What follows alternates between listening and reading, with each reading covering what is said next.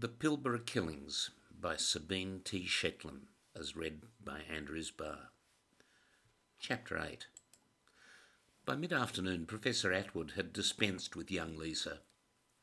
She was all bottled away in smears and tubes, vials of her blood and gastric juices and of her urine, pieces of her uterus and her brain, scrapes under her fingernails for fragments of DNA, and a sample of rope tying her toes, all packed away and labelled with the texter mark urgent. Requests had gone out for all the designer drugs, the psychedelics and dissociatives, the stimulants and the sedatives, the date raper, the forget-me pills, the strong illegals, crystal meth and ketamine that turned the brain against the body. She'd not shown those vast mood swings from raucous laughter to morose isolation that would have hinted at any such addiction, but he ticked the testing page for everything anyway and left the comments part blank. A fishing expedition. A good morning's work called for a hearty lunch, and he unwrapped the ossobuco his wife had made, loading it into the microwave. There was nothing like a fleshy meal after dissection, fitting somehow. The attendant had brought old Agnes Armitage in, and Zimmerman had rung in wanting to be there when she was done. Atwood waited a full hour for Zimmerman, but he never showed up, so he would start the Armitage one anyway. Time, tide, and necropsy wait for no man, he thought. She was afforded the same conventions as all the other ones, but in this case he concentrated on her head. He took the top off her cranium by sawing along its sides, just above the eyeline, away from the stoved-in part of her skull, like cracking off the top off a school egg. Once done, it was easy to separate the membranes of the brain and to simply cut it off its anchorage and lift it out of its cave like a frightened lobster. The whole left side of her temporal lobe was blood and no substance, the normally soft undulations of the cortex now stiff and suffused with pressured fluid, and the full ventricles of the brain compressed and pushed over, flattened to one side. This one had clearly died of raised cranial pressure, pretty straightforward. The only thing of interest was what might have done it, possibly a baseball bat, with its wider end of the wound in its depths and the rounded surrounding hemorrhagic contusion. Or maybe a golf club. They're a little more common in the secular hills of leafy Coburn, he figured. He made a small note. After taking a few more photographs of the fracture, he cut it out to make a plaster cast of the pulverised fragments. And after he dictated all of his macroscopic findings, Herbert Atwood loped off to the cinema, his favourite, French comedy. The new day saw new developments. For all the speculation on the Armitage case, it would be over by lunchtime. The remorse of one poor soul, unused until then to any hint of violence, Mikos Englezos, one of the fathers of an abused boy, unable to sleep, had turned himself in to the police that morning, trembling and afraid of their retribution. He had sat in with his wife Sylvia at all of the Archbishop's meetings, had watched Agnes Armitage studiously take down notes in such a prim and proper way that he had expected her to write some school essay on what she had just heard. Such fake compassion. She would feign some interest and go on about where she might take her next holidays, as if all meant so much of nothing to her when the minute detail of each pernicious act had meant everything to him. She was oblivious to his anger and his humiliation. Where had his piety gotten him? She would not know anything but the split second of her end. He hated her, and in a fit followed her home and cracked her on the scone with a work hammer, just as she was about to say the dinner grace. Tossed a few things around as an afterthought to make it appear like a robbery. The duty sergeant had given him a cigarette, but he just sat there with it unlit and dangling from his mouth. He didn't even smoke. The procession of lawyers had told him in all their rushed babble that there might be some temporary insanity plea, but try as he might, he could not accept their advice to remain quiet, and had shouted for all and sundry to hear that, given life over, he would do it all again. Who was the victim now, he had asked rhetorically. The Lord might drive him to hell, but he reminded anyone who would listen that old Armitage would be amongst the first to greet him there when he arrived. It might have been an understatement to say that the shit hit the fan that afternoon. The Herald admittedly placed the revelations of the Armitage case on its page 5, but by the morning even the national newspapers had the story and its related implications as a leader on page 1. Inglesas had decided against any legal representation, at least in the short term, and brayed on about his own guilt being a product of that burdened by the church.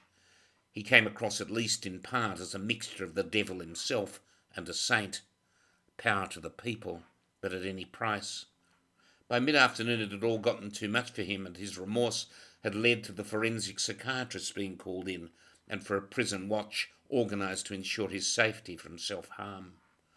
There was, however, no discounting the ingenuity of any radical, and if one were to read the initial papers between the lines, there Inglesas rested, somewhere between an annoying god-botherer at one end and a fanatic at the other.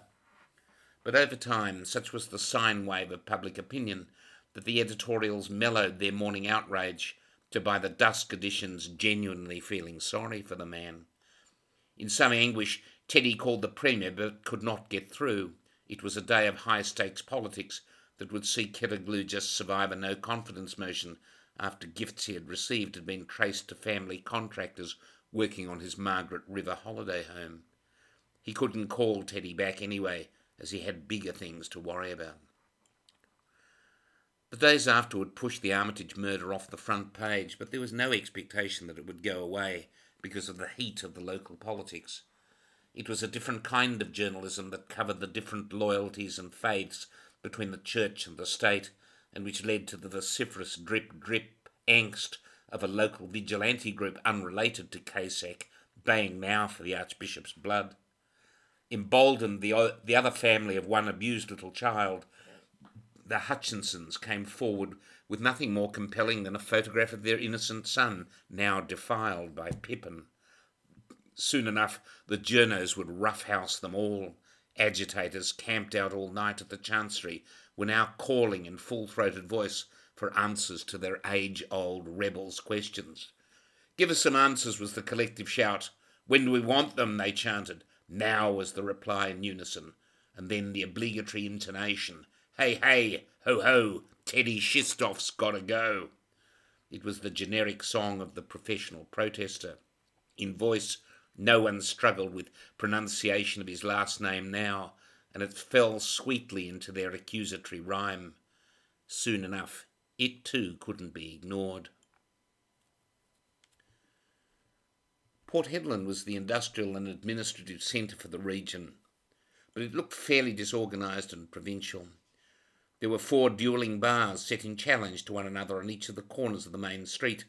The one least frequented had a topless barmaid, and a pawn and prawn afternoon on Sundays, when local girls could come and take their clothes off behind a cage of chicken wire, and patrons could eat raw prawns from a communal bucket. As the friendly stop after the morning's church service, the finesse of 21st century culture hadn't quite made it this far. The local prefecture, such as it had supplied Laura with a copy of all the Martu deaths for the administrative district in the last 10 years. There were 107 of them, almost all occurring in custody. That said a lot right there. Good God, nearly one a month. The conclusion, intoxicated or under the influence or even cracked, was officially recorded as if this by itself was a sufficient diagnosis. Each, she thought, would have been a coronial inquest on its own, but only about half had seen the eyes of the coroner. That was an entire thesis right there, she thought, but not for today. Perhaps she could shift from the law to journalism, but then she looked at Barnsley's life and decided against it all. She thought about what her father would have wanted her to do, and could not for the life of her figure it out, or even now remember the features of his face. Tears welled up inside her, the first for a long time, and she couldn't distinguish whether it was for the loss of her old man, or from all the carnival of needless and unheeded death in front of her. As Barnes came in after a lie in sleep, she wiped the tears off her cheek with the back of her hand and sniffed up all her unhappiness in one snivelling go. The way people pulling themselves together just do. She was starting to have a bit of buyer's remorse on that thesis. "What have you found out?" Barnes asked. She laid out all the names and the mugshots. "Well," said Barnes, jettisoning jettisoning the custodies, we are left with 11. He counted them all on his fingers and fanned out the files in one of the quieter interview rooms. 3 of them unsolved. Here, the 8 others were all settled and convicted. 2 of those in jail are dead. See here? He pointed to all the relevant parts, thumbing his way through each record. One of a heart attack 4 years ago, and the other one on kidney dialysis. Carked it just last month. So what of the 3 left then? One out in Broome, Matu, pearl fisherman, found on the beach with a rope round his neck. Doesn't seem relevant to our needs. He dispensed with the poor man, throwing the file onto the floor. No 15 minutes of fame there then. The final 2 remaining have some commonality with Lisa's murder. One could not be it for sure. A young girl of 19 still with the ligature around her neck and a simple series of twists. No sexual assault. Found in the barn of her uncle's house, and the uncle disappeared up to Arnhem. Yeah, no one's going to find him out there. No, that's not it. She was bipolar too, probably did it herself. What's that autoerotic thing? Laura smiled. Oh, fuck off, said Barnes. I hope you're not turning into some sort of callous monster. What about the last one? She asked, ignoring his bait. That can't be it either, Barnes replied. A little boy of 9, strangled all right and found in bushland at Tom Price. At what? She asked. Oh, it's an old mining town, almost deserted. Now they were going to build a museum up there, just like that one at Longreach. Not a stockman's, but an iron ore miners' hall of fame. Can you imagine it? No one went for it. What a shit heap. Makes Port Hedland look like a thriving metropolis. They both laughed. It seemed unimaginable. Well, what of the kids? She asked. Barnes looked again at the file. 4 years ago, Clint Hughes, age 9. Matu, full blood, resident, Tom Price. Ferntree Primary School, Tom Price. Our Lady of Lourdes, affiliated Tom Price. Here's a conclusion. Oh, great, he said. A throttling. How helpful. And then below, handwritten S.A. Question mark. What's that? Laura asked. Oh, possible sexual assault. No details at all. Barnes was certainly disappointed. At the bottom of the page was the stamp U.O. and 2 smaller second red stamps, poorly aligned, MFTP. They left the interview area and went downstairs to the duty room. There's a woman swearing in the foyer outside about her stolen fucking dole check. The duty sergeant, holding a cigarette in his hand, was trying to calm her. What is this? Barnes asked in the middle of the fracas, pointing to the annotation at the bottom of the page. After telling the woman to shut up, the sergeant put on his glasses. U is unsolved, O is open, case open. MF is microfilm and TP is Tom Price. You'll have to go up there. He went back to wrestling with the woman. Fuck, no electronic records.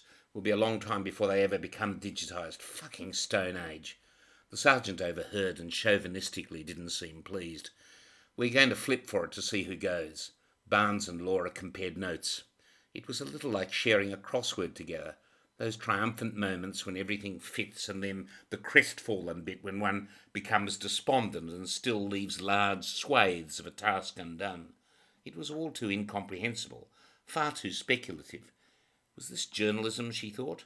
And what of poor little Lisa then? Sexual assault, but more a violation. Someone known to her without a struggle, whose only surprise was the viciousness of the attack. What could a little girl have known to throw this thing, this him or her, into such a rage? Oh yes, it might still be a her, and someone local, not a highway stray. Could there be a second one at Tom Price? It was a long way to travel for a binary answer. Barnes was now so confident of Laura's skills, her nose, that only she need go, and he could make his way back home. Time for him, he figured, to write his story and put it into copy. After she had returned to her room and gathered together her thoughts, she came back to wish Barnes good night before the drive out first thing in the morning. His door was open, the TV blaring with the rugby. She took off her shoes and lay on his bed. She liked the smell of his cologne. She knocked on the back of the door to let him know she was in, and he called her to come into the bathroom. Naked, he was getting into the bath and beckoned her to join him. She hesitated. Barnes had seen better days, with a great soft paunch that hung downwards, pulling at his navel. But his face was nice, and at one time some might have called him handsome. Why not? She slipped her dress off and quickly unhooked her bra, shimming her panties down and kicking them onto the counter. He could count himself lucky he thought he was about to fuck such a beautiful young woman, but she knew how skewed the roll of these dice were. They played with one another before she mounted on top of him in the soapy water. It was nice, and she had nothing to complain about. Barnsey had a right to be proud. Afterwards, sitting on him with her back turned towards him, he moved his hands to her breasts, soaping them and talking. She asked him about Zimmerman, and he told her the whole story. His erection powered itself up a little once more. She knew that she was good at coaxing things out of people. She rose fairly early for the drive along the Great Northern, the longest stretch of highway in the country, and although not as soporific as the Gun Barrel Highway much farther south, it was well known for its fatalities. Both roads were infamous for their levelling monotony. There'd be no falling asleep here. Plenty of water, 2 fresh 20-litre petrol tanks, 3 spare radial tyres, and the energy food, a large box of iced Vovos and thick Monte Carlo biscuits sandwiched over rich jam. The best. The heaviest biscuit in the assorted package. Out past the Nunatara road that becomes the Nunatara Witnoom, and then the Nunatara Mungina. How imaginative, she thought. Off far across the broad hills, swinging into town, courtesy of the nameless valley road. They must have been too lazy to entitle something so unforgiving, she figured. It sounded the stuff of legend, but instead turned into the mundane. At least she could say at parties that she'd driven it, and all by herself.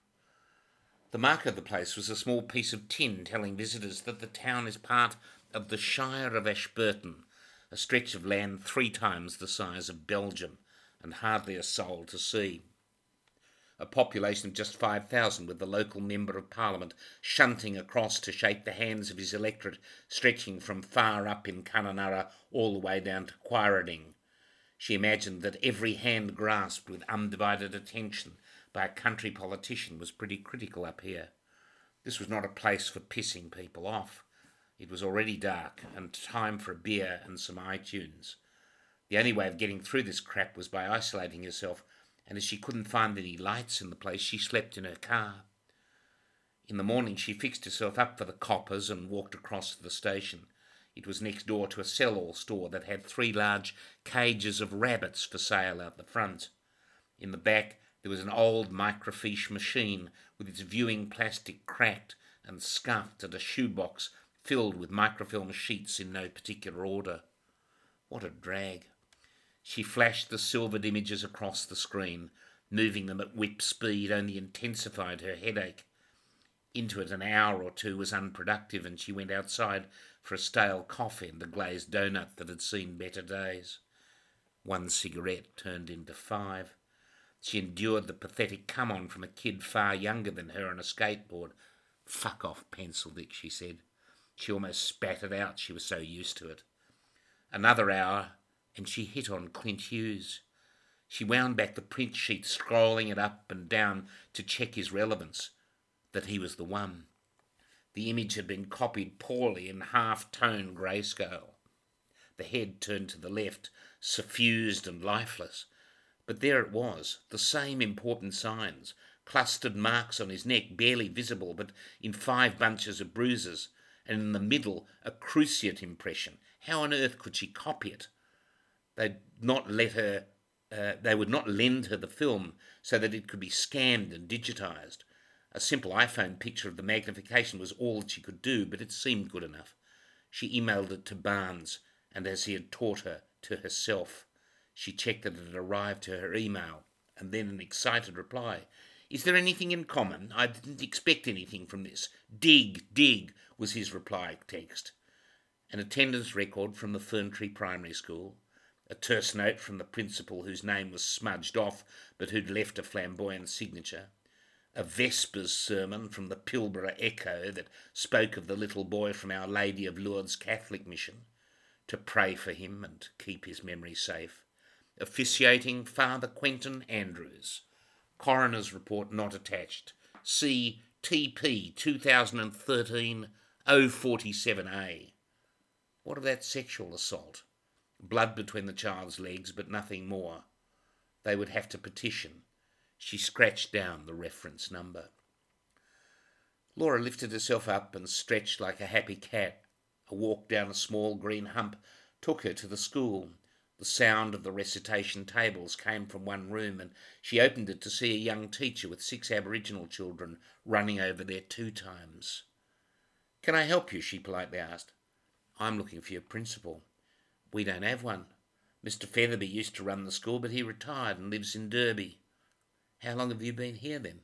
"Oh, about 4 months. My contract is for 1 year, but I think I'll stay for a bit longer."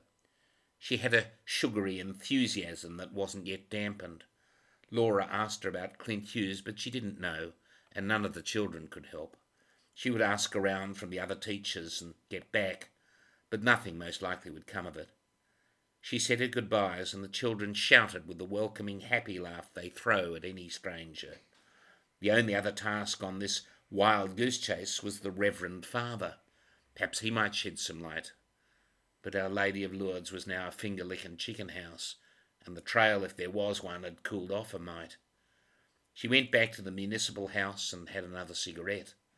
The vestry records showed that the church had closed with a little more than $60,000 missing from its coffers.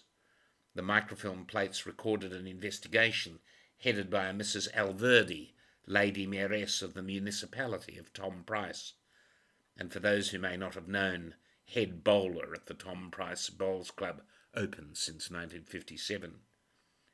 It came as no great surprise that the investigation had not gotten very far, and it gradually fell off the pages of the local magazines as Laura rapidly scrolled across time. And of Father Andrews? He too had passed off to a higher calling, so it seemed. After returning to Perth, he had left little impression and had died 4 months later from pancreatic cancer, just shy of his 50th birthday. No obituary around that time, at least on these stenciled files. And no $60,000 either. And nothing else on the hunt. The Hughes family had left after the tragedy, perhaps to Kununurra, or maybe up to Normanton on the Gulf of Carpentaria, but no one was sure. Hostile country. Needles and haystacks up there. Laura knew that she would need a little help, and it was time to coax Zimmerman out of his hole. Chapter 9. Pippin had arrived unexpectedly at the office of the Chancery. Even with an interim secretary, Teddy was now much easier to get to, and the appearance of Pippin, which would never have happened had Mrs. Armitage been here, was an embarrassment. The Archbishop's Chief of Staff, Hilary Edmund Carter, was still in Rome trying to reassure the pontiff's people that ascension to the cardinalate remained a viable option for Shistov.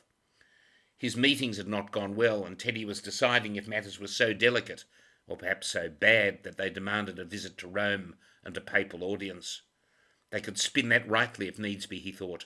Organisation for the audience had proven far more complicated than it ever had in the past, and with Pippin waiting outside, as much as with a new pope at the Holy See, things might just have tipped the balance the other way. The press would surely discover that Pippin had been there, and they would no doubt have a field day. It's a hard thing inviting someone into an office whose presence threatens one's very existence. They'd met only 3 times before, once at the interview to ordination, a second time at the ordination itself, and that third time after the committee had convened to examine the allegations of Pippin's abusive behaviour. It was not like he had much of a handle on things, and the Archbishop never came in either to congratulate or to admonish. It wasn't his style. Teddy had never been much of a hands-on bloke, and if he spoke to any of his priests, it was not by design. After that committee, it had all been fairly clandestine, pushed away and in Teddy's mind settled. But it hadn't been settled at all. Grumbling along, gnawing away like a cancer, Pippin's name had appeared in many a dossier and memorandum, in recommendations, regulations and confidential diocesan communiques. There was so much of this stuff that there was no way to shift Teddy's fingerprints from it all. Who was this Pippin anyway, and why was he menacing at the point of Teddy's greatest triumph? Small vociferous crowds had been gathering the last few days out near the Commons lawn, shouting for answers to questions Teddy didn't even know about people he'd never even heard of. But perhaps he might have heard of them if he'd ever investigated, or not pushed away furtive notes into the secret compartment of his desk.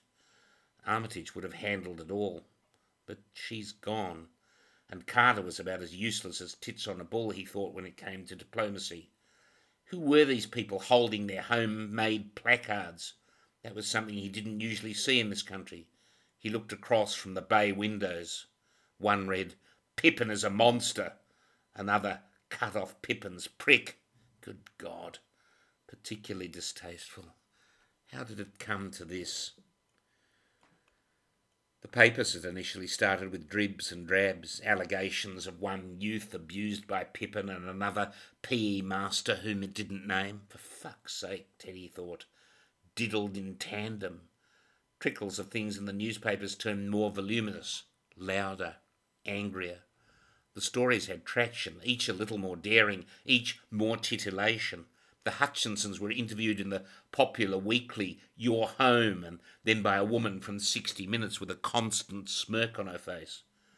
"Can you tell us some of the things?" she asked in a hushed tone, as though it would just be between them and no one else would know. "Well, I can't really say, on television," said the father, looking at the floor. And then he relented. "Well, he'd play with his whacker and make 'em watch, that sort of thing." Christ. Teddy read it all, incredulous that it was now becoming public despite his best efforts. He'd had several meetings and messages from Martin Shrewsbury. Urgent, call immediately. But each time he rang, Shrewsbury was at lunch or in a meeting or God knows where, squeezing Lady So-and-so's hand or putting the bite on the local Rotary. When he finally did get through, Shrewsbury's usually jokey tone was sombre and formal. "Donation from ISB Holdings has been withheld. Another $500,000 pending the outcome of what exactly, Your Grace?" "I'm sorry," Teddy replied, more in that he didn't seem to follow than as some form of mea culpa. It was like he had come in mid-sentence, or perhaps Shrewsbury was speaking to someone else. "ISB, International Science Bank, that mob that supports creationism in the schools. They were our 4th biggest donors. A little fucking unhappy about you and your priests, waiting for a denouement." Shrewsbury liked the foreign phrases, and he didn't swear often. Teddy remembered. The think tank out at ISB would fund a drive for the diocese to run its newest schools, the most modern teaching facilities, all computerised, clean as a whistle, the finest and most up-to-date technology needed to fight old Darwin. Now it might all be a losing battle. "Well, what the fuck do you expect me to do about it?" Teddy snapped back. If Shrewsbury wanted profanities, he was not alone. The other end went quiet, and Shrewsbury whispered back, "I expect you to do your job, not push it away under some carpet. They're going to come at you with 'What did you know?' and 'When did you know it?' and you'd better have some answers, otherwise you're not long for this world, my son." "Father to you, sir," he replied angrily. "Well, we'll just see about that then." And the phone clicked off. To have gone one day from sliced bread to this, the lack of respect made him nauseated. It was something he'd been used to all his adult life, and this electrician turned church president speaking to him this way was intolerable. God, he'd forgotten about Pippin, who was still outside. He ushered him in, ignoring the extended hand. Atwood called Zimmerman's mobile phone with the news that the levels of Rohypnol in the Jeffries girl were what he called astronomical. "Enough to take down a moose," he had said in his inimitable style. "It didn't prove that she knew her assailant, as you suggested, but it has explained the lack of struggle. There'd be no reason to go out there to the bush with someone you didn't know. In that you're probably right." Zimmerman punched his fist in the air, and it drew the stare of a fellow officer. No one there was particularly keen to see the Jew prosper. Fuck them all, he thought. "And, Professor," he inquired. "And serious sexual assault. Her uterus was almost ripped out, large hematomas extending out from its wall to both broad ligaments, blood in the pelvis. We didn't find any semen, however. No DNA anywhere, not in the vagina or the anus, nor under the fingernails. But plenty of splinters of wood, maple if I had to guess. Last meal of oysters, if that helps, but not so uncommon round those parts." "So she's been rammed by a what?" he asked. "A baseball bat?" Possibly, and repeatedly, Atwood said. So what does it mean, Herb? The professor volleyed back. Well, Aidan, he replied, emphasising Zimmerman's first and least spoken name. They both laughed, smoothing over the informalities. They'd shared too many grisly cases not to have developed their friendship. You need to speak to a forensic psychiatrist. Intense, uncontrollable rage. Hostility to someone that he knew. Mummy issues, I don't know. But seriously, the violence is two people. Jill Masters, do you know her?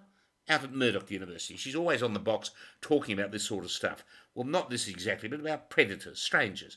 You'd think there'd be one of these serials around every corner, lurking behind every bush. Maybe there is. It is Murdoch, after all. And they both laughed hard. The poor Jeffries kid must have known something, lifted the veil. That's what you have to find out, Aidan. Who she knew with the power to do that. Zimmerman hung up and turned on his computer, waiting for Atwood's official report. It didn't make much sense.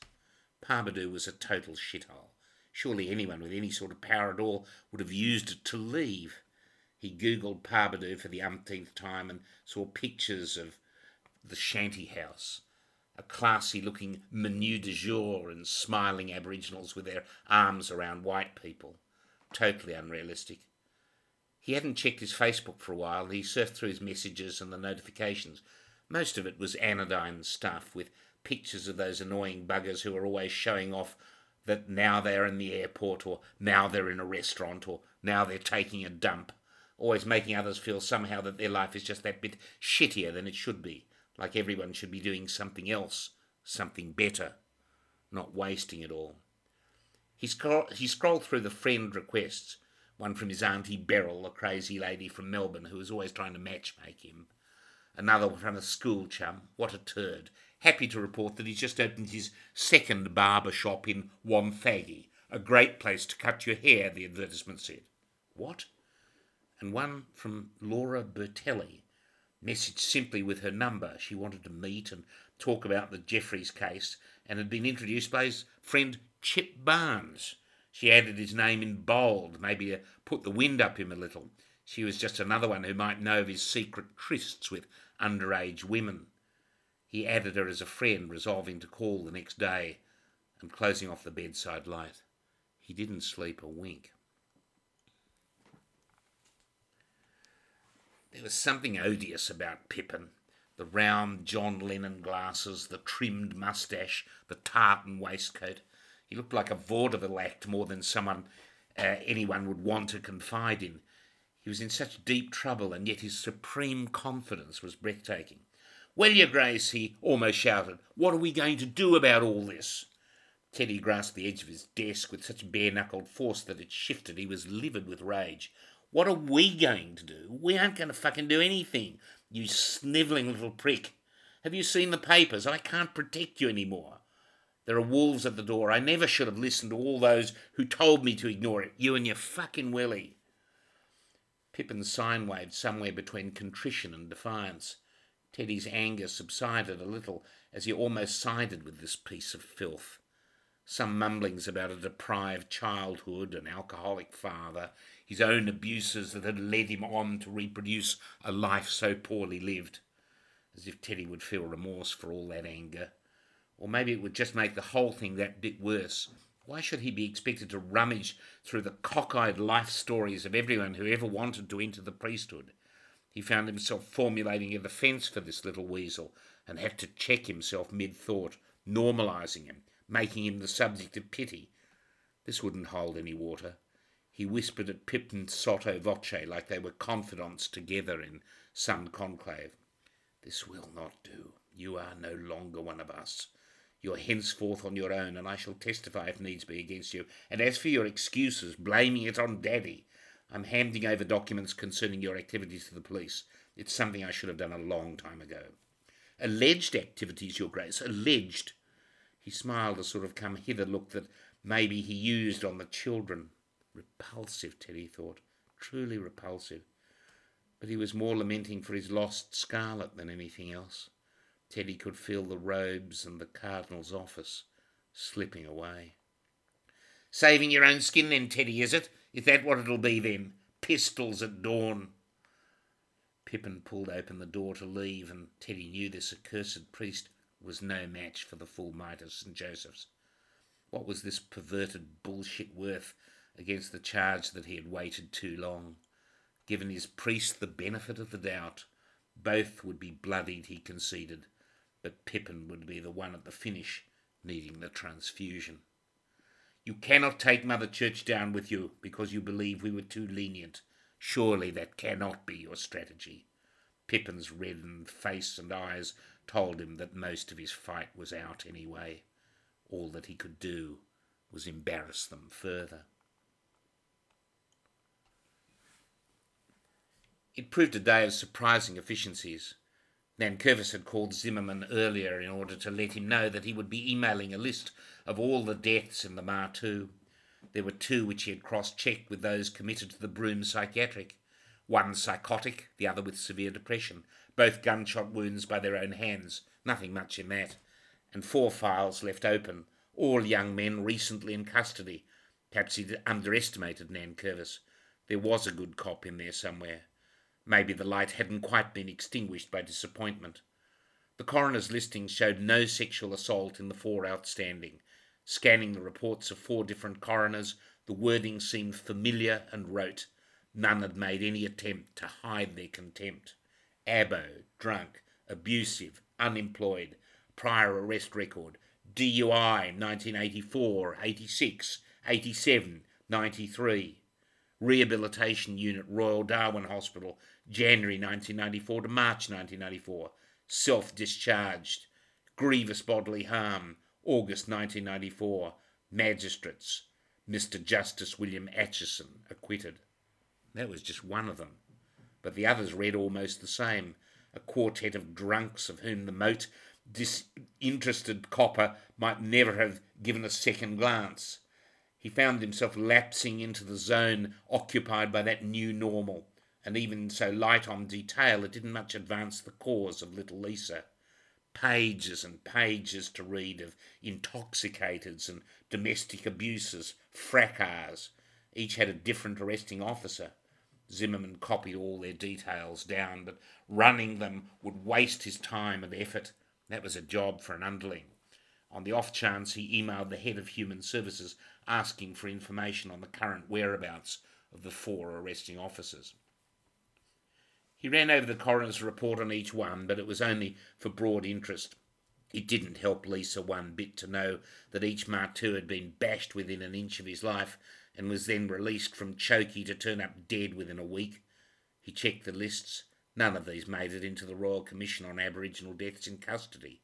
He reread the sad litany of the 4. God, what a collection. Perfunctory reports, dismissive, all resisting arrest supposedly.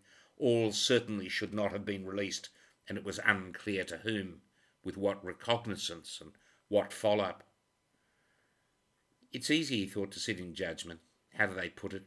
To Monday morning quarterback.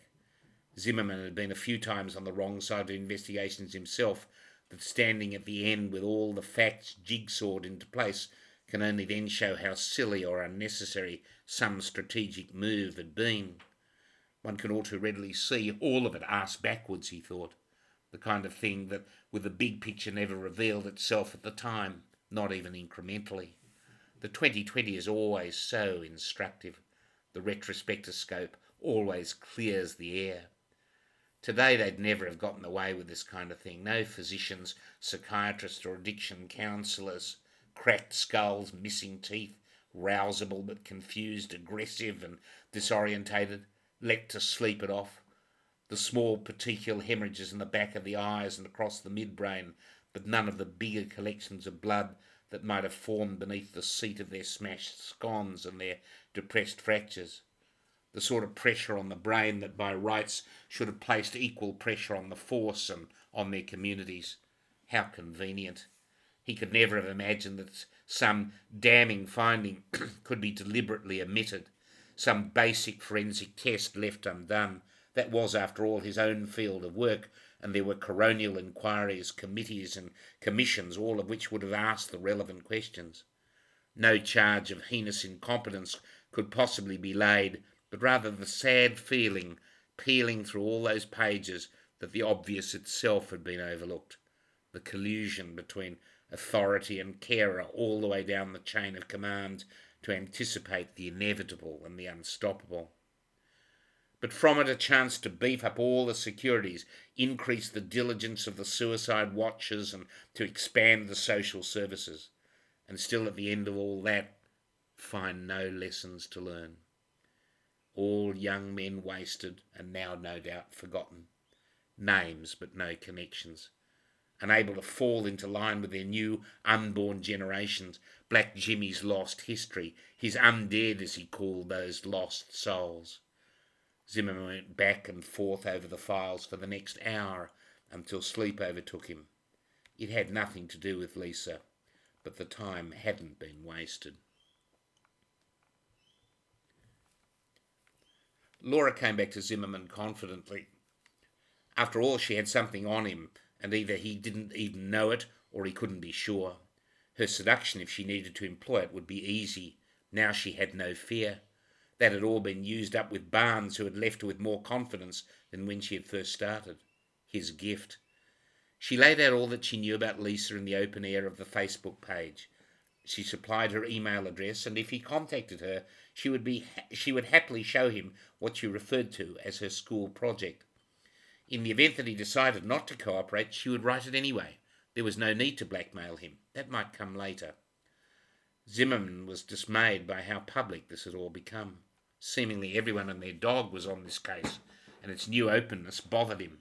Short news stories had reappeared on WAPTV, and the letters section of the Perth Examiner was replete with theories.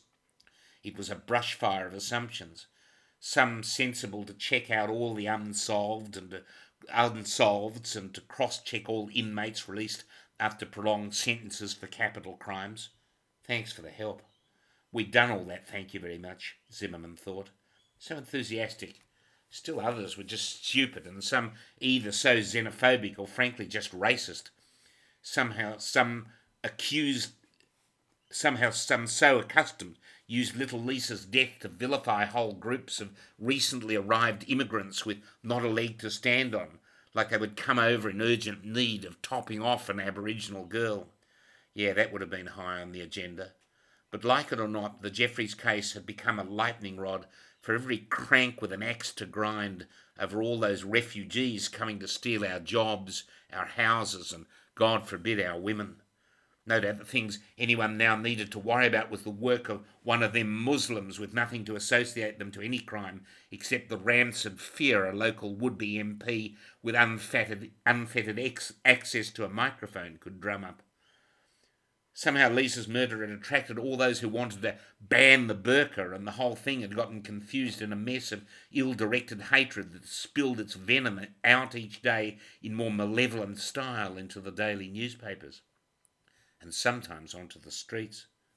If it wasn't a bunch of zealots prowling the gardens of the Chancery, tearfully calling for the church to come clean on its sexual abuse scandal, then it was the other side of the street baying for immigrant blood. When it had all turned into a vigilante society filled with placards and the faces of the normally quiet looking for someone to blame.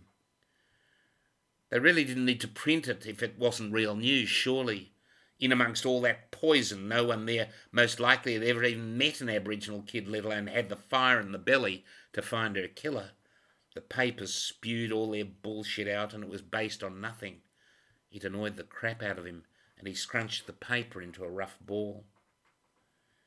Any meeting that he would go to was always well researched beforehand, even if it was in cyberspace. She'd not left much of an electronic impression, except maybe that of a little girl doing girly things. Just some Google images of her at a couple of parties. Not too shabby, he thought.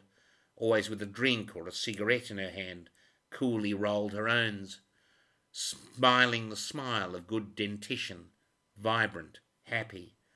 They decided to meet at the Wigan Pen in O'Shaughnessy Street, the bar frequented by all the barristers of the Inns of Court, a place of mixed reverence and the bawdy tales of the different sessions, benignly glowered upon by the caricatured images on its walls of all the judges and lawyers who had passed through since the Great Depression. He recognised her from her photos, less tanned and a little less vital, but still the sort of woman who enters a room and all heads turn, a focus of freshness.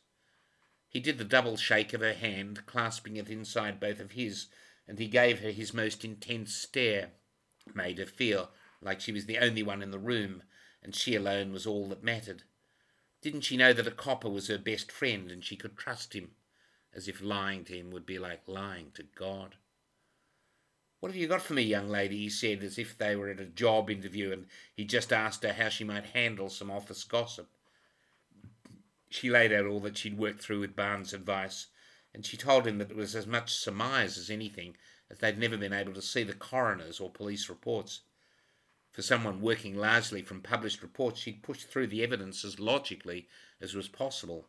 He warmed to her, even if he imagined that she might eventually get in his way. Barnes had already emailed him bragging that she was perfectly fine in the sack, and Zimmerman callously felt no constraints to ultimately compare notes on her sexual prowess, should he, as he expected, get that far. There really was no reason on earth why he should take such a risk, but he handed her a copy of Atwood's report. She took it calmly, hardly believing her luck, and felt excited to be part of the investigation, not realising that he was playing her a little just to breach her knickers. She would have been able to get it from Barnes anyway, but she enthusiastically thanked him as one might a teacher handing over test answers.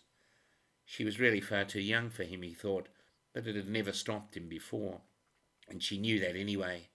In amongst the photographs was the one with the toes tied together. Barnes had kept that image from her, and recalling their time with Black Jimmy, now she had realised his deceit. "What do you think this means?" she asked, in her most come-hither smile, although she knew the answer. Having just been deceived once by a man, she was not about to repeat the experience. "Part of Aboriginal law, like tethering a corpse so it cannot run wild in the afterlife. I think it meant that she knew something of great significance, big enough to have her killed." They both peered at the image, and Zimmerman, after a full half-minute, added, "Roughly." He had, at least for now, passed her little test. "In the event you're intending to research Matu funeral practices, don't bother," he said matter-of-factly. "Calming old spirits of the land, they vary from one skin to another. Some will take up the breath of an animal into their own spirit. Others, fearful, will talk of tales of their spirit animals turned to stone.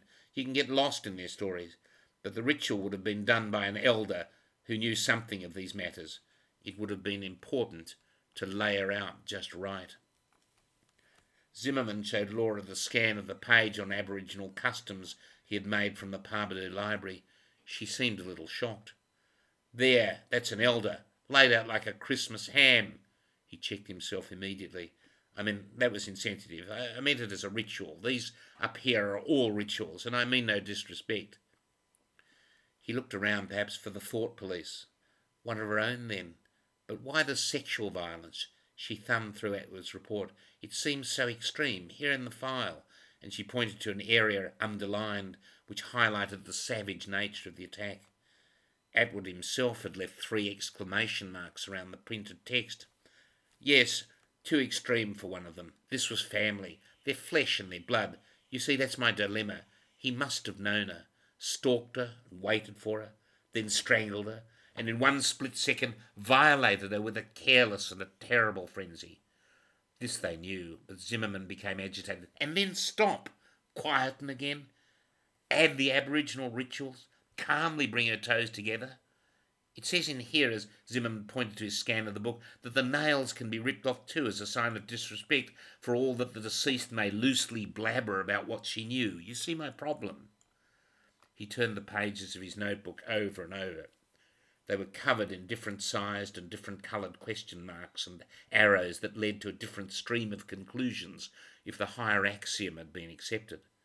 What they agreed upon now mattered. Each drawn algorithm led to a different psychological profile, and he knew that what they would accept just then about the composition of the killer would trace its way to an entirely different conclusion. To sit her up and then lay her out as if nothing had happened. He's telling us something, like she's an exhibit. Then done perhaps by someone who knows the rituals but isn't one of them.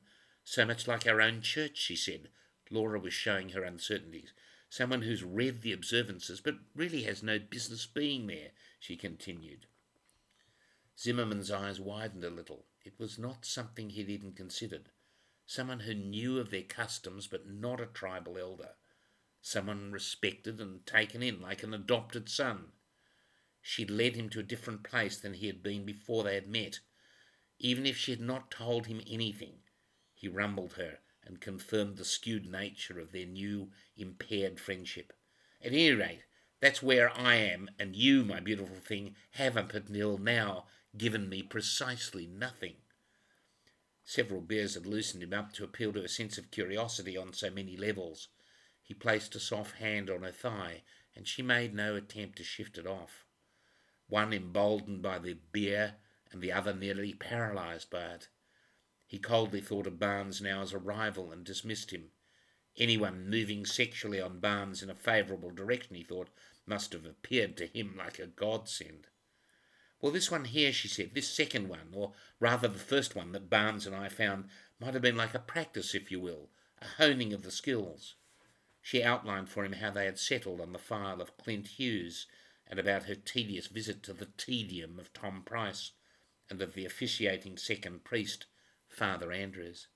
Here I've stopped, and there is where I need your help, Aidan. We know nothing of the Hughes secret post-mortem file, she said. Ah, the imprimatur of the force. Precisely as I would have put it, she replied, except that she had no idea what imprimatur was exactly. Zimmerman tumbled through the security firewalls of his remote access point and smoothly entered Atwood's post-mortem listings. TP 2013 047A was not where it should have been, between 046 and 048. Now that's not right. We should have complete access to all the coronial reports, he said, worried. He emailed Atwood with a specific request. Hand it over. He was through to some special place now where Laura could never have navigated, and it was sites like this where one could exercise an authority. Hand it over meant precisely that. It was no thinly veiled threat. If the file had indeed gone missing, then it would be obstruction of an investigation, and there would be consequences. Someone could even go to jail over something like that. Atwood called him immediately and told him that 047's listing had been removed at the back end of 2013 under the direction of the Assistant Commissioner Constance Gray. It was merged with another more important file. It had been such an unexpected move that Atwood had kept a private copy, but made sure to store it in his personal file at home and not on his post-mortem inventory server. That ambitious Constance Gray. Not content with winning the Constabulary Medal of Freedom for her work saving underprivileged Aboriginal children, the lamentable case of Chester Naidu had brought her to almost worldwide prominence. The young boy nearly starved to death by his abductors and Gray's relentless team, which included Zimmerman and his immediate boss, Chief Inspector Kevin Monroe, pulling Chester free at the 11th hour from the depths of a water tank in the middle of the Simpson Desert. Miss Gray could do no wrong. Rising like a shining comet, she seemed unstoppable, and there were those who were grooming her to be Premier. And after that, who knows? As for young Naidu, few had cared that ever since he was unable to leave the house in agoraphobic crisis. At least he was alive. Why would Commissioner Gray want the file, and why merge the two? They call her Queen Gray, and the Queen gets what the Queen wants. Ours is not to reason why, Atwood intoned with a sigh. So, Herbert, where is it, old man? The rest of 047, I mean. I have it with me as we speak, he said. It was so unusual I kept details from his police file. What more is there, Herb? There must be more. We never proved sexual assault in young Hughes. There was a little bruising in the perineum, but no semen anywhere, no DNA, and with respect, Atwood checked his enthusiasm at the door as he lagged off. A pristine anus. Great, I'm happy for you, and him. But this whole thing stinks a bit, doesn't it? We're talking about two discrete and different events. The little Naidu boy is the son of the iron ore magnate Deepak Naidu. Rich Tamil family, came out here at the turn of the century and made it big in mining. Zimmerman had read of Naidu's plunging fortunes on the commodities market, a rags to riches to rags story that had cost him 2 years in the Perth Correctional for passing dirty cheques, and maybe a little to do with defaulting on $500 million worth of loans. So Zimmerman was getting lost. So there was no way that Deepak Naidu would let out that his son had been buggered senseless. Atwood seemed sure of it. But what's the file merger about, Heard? I think it has to do with sexual assault, Aidan, or more perhaps the impression of sexual assault. And I think combining the two files was almost accidental. Well, not the secrecy so much. Someone high up all right meant to do that. But the link at any rate. You see, the forensics always thought that the young Naidu boy was sexually assaulted, but it was never proven. There was nothing to connect the files, really, but for the suspicion of buggery on the little ones. Zimmerman was growing impatient. Did the Naidus have anything to do with the Catholic Church? He was asking in hope. Nothing that I can see whatsoever. They were Hindus, for goodness sake. I don't think there was any last-minute conversions, if that's what you mean, Aidan. A little background laughter, but Laura was distressed. After conflation of these two files, suppression of Naidu caught the case of the little boy Hughes in its net. Both ended up under the table. In Naidu's case, we never caught his abductors, and Gray, in her brilliant style, made sure we found him before any exchange of ransom monies. But it was so down pat that Tom Blart— Zimmerman stopped and trailed off mid-sentence. You know Blart from the Sentinel. Atwood quietly acknowledged a familiarity with Blart. Yes, he's an arse, Atwood said. That's the one. Well, arse or not, he wrote an op-ed piece that suggested that the whole Naidu thing was a set-up, just to promote Gray. At any rate, used for that purpose. A little speculative fiction, but hold on to your socks, Herb. No one from the department ever denied it. Or sued, for that matter. Zimmerman started preening a bit and salivated at the prospect of some official conspiracy, particularly one predicated on state-sponsored corruption. I've always felt that the Naidu case would be worth reopening. He lectured Atwood on the possible logistics. And as for Hughes, there was a different subversion of that case, Atwood added. He had his spies that fed his voracious appetite, and he had files on God knows what. Here it is. Suspicion for the Hughes murder fell onto a visiting prelate who had transiently been in the Pilbara, but then had moved down to Perth by the time of the little boy's death. But after that the priest himself died of cancer. No one ever questioned him, as far as I can tell. Let him off the hook because he was too ill. All of the evidence was circumstantial. The case went a little cold after his death. No other suspects were ever discussed or questioned. Atwood chimed in with a little more detail. Teddy Shistoff had pressured the then Premier, Mark McCormick, to leave the offending priest be, untried and, more importantly, unknown. Hid behind that canonical law thing again, do you remember? At least that part was public. Ran behind his Latin liturgies. It's right here in the Church Justice, to shield the sinners in doubt. Oh, another one of the buggering priests then. They're bringing themselves down, eh? Zimmerman seemed almost happy in his disrespect. No doubt if Teddy could have seen it so succinctly put in public, he might have understood his mistake, and more than that, why people were so riled up about it all. Laura looked disconsolate, but added, so that doubt remains and all washed cleans of sins undone. She was quoting directly now from Acts or Romans or some such, the principle of mercy, to accept all sinners by virtue of their doubt. It's where our presumption of innocence comes from, she pleaded. Well, perhaps in a perverted world, Zimmerman thought. Do you have the priest's name? Zimmerman asked excitedly. Atwood rummaged through the file. I'm going to drop the receiver a moment, and Zimmerman could hear the wind rush of notes as they were flicking past Atwood's face. Here it is, here in the last page. There was a gravid and expected pause. Quentin Andrews. Zimmerman mouthed the name before Atwood had even started. What karma. Both files merged for the suspicion, without proof, mind you, of sexual assault, and both suppressed under pressure from different powerful forces. And what more do we know of Father Andrews, Herbert?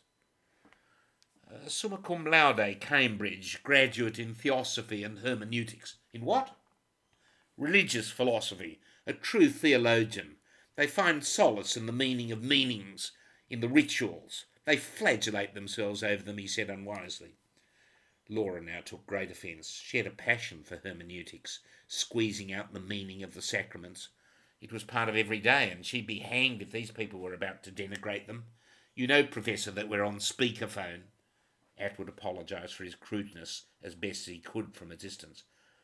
I think we're all getting off track, Zimmerman calmed. He could see that everyone was tired and saying things they didn't really mean. If anything, Atwood had so few people to speak to that he was in danger of using his goodwill capital up entirely.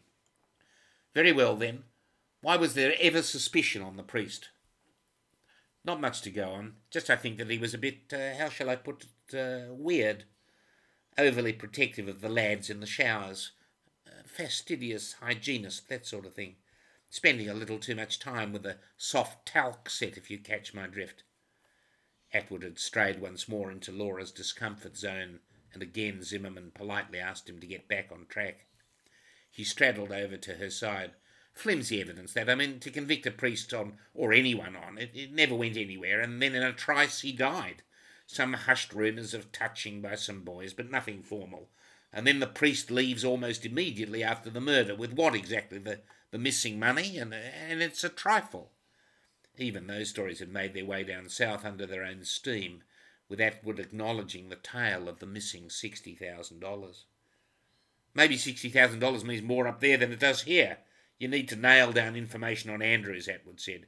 Even if the two killings are unrelated, the exclusion or implication of Andrews in either is a top priority. A good Catholic boy, reputable product of St. Ignatius of Loyola. McCormick would have had no trouble sealing and suppressing the Hughes file at the behest of the Archdiocese, if that's how it came down. And Teddy had just become Archbishop at the time. Laura interrupted.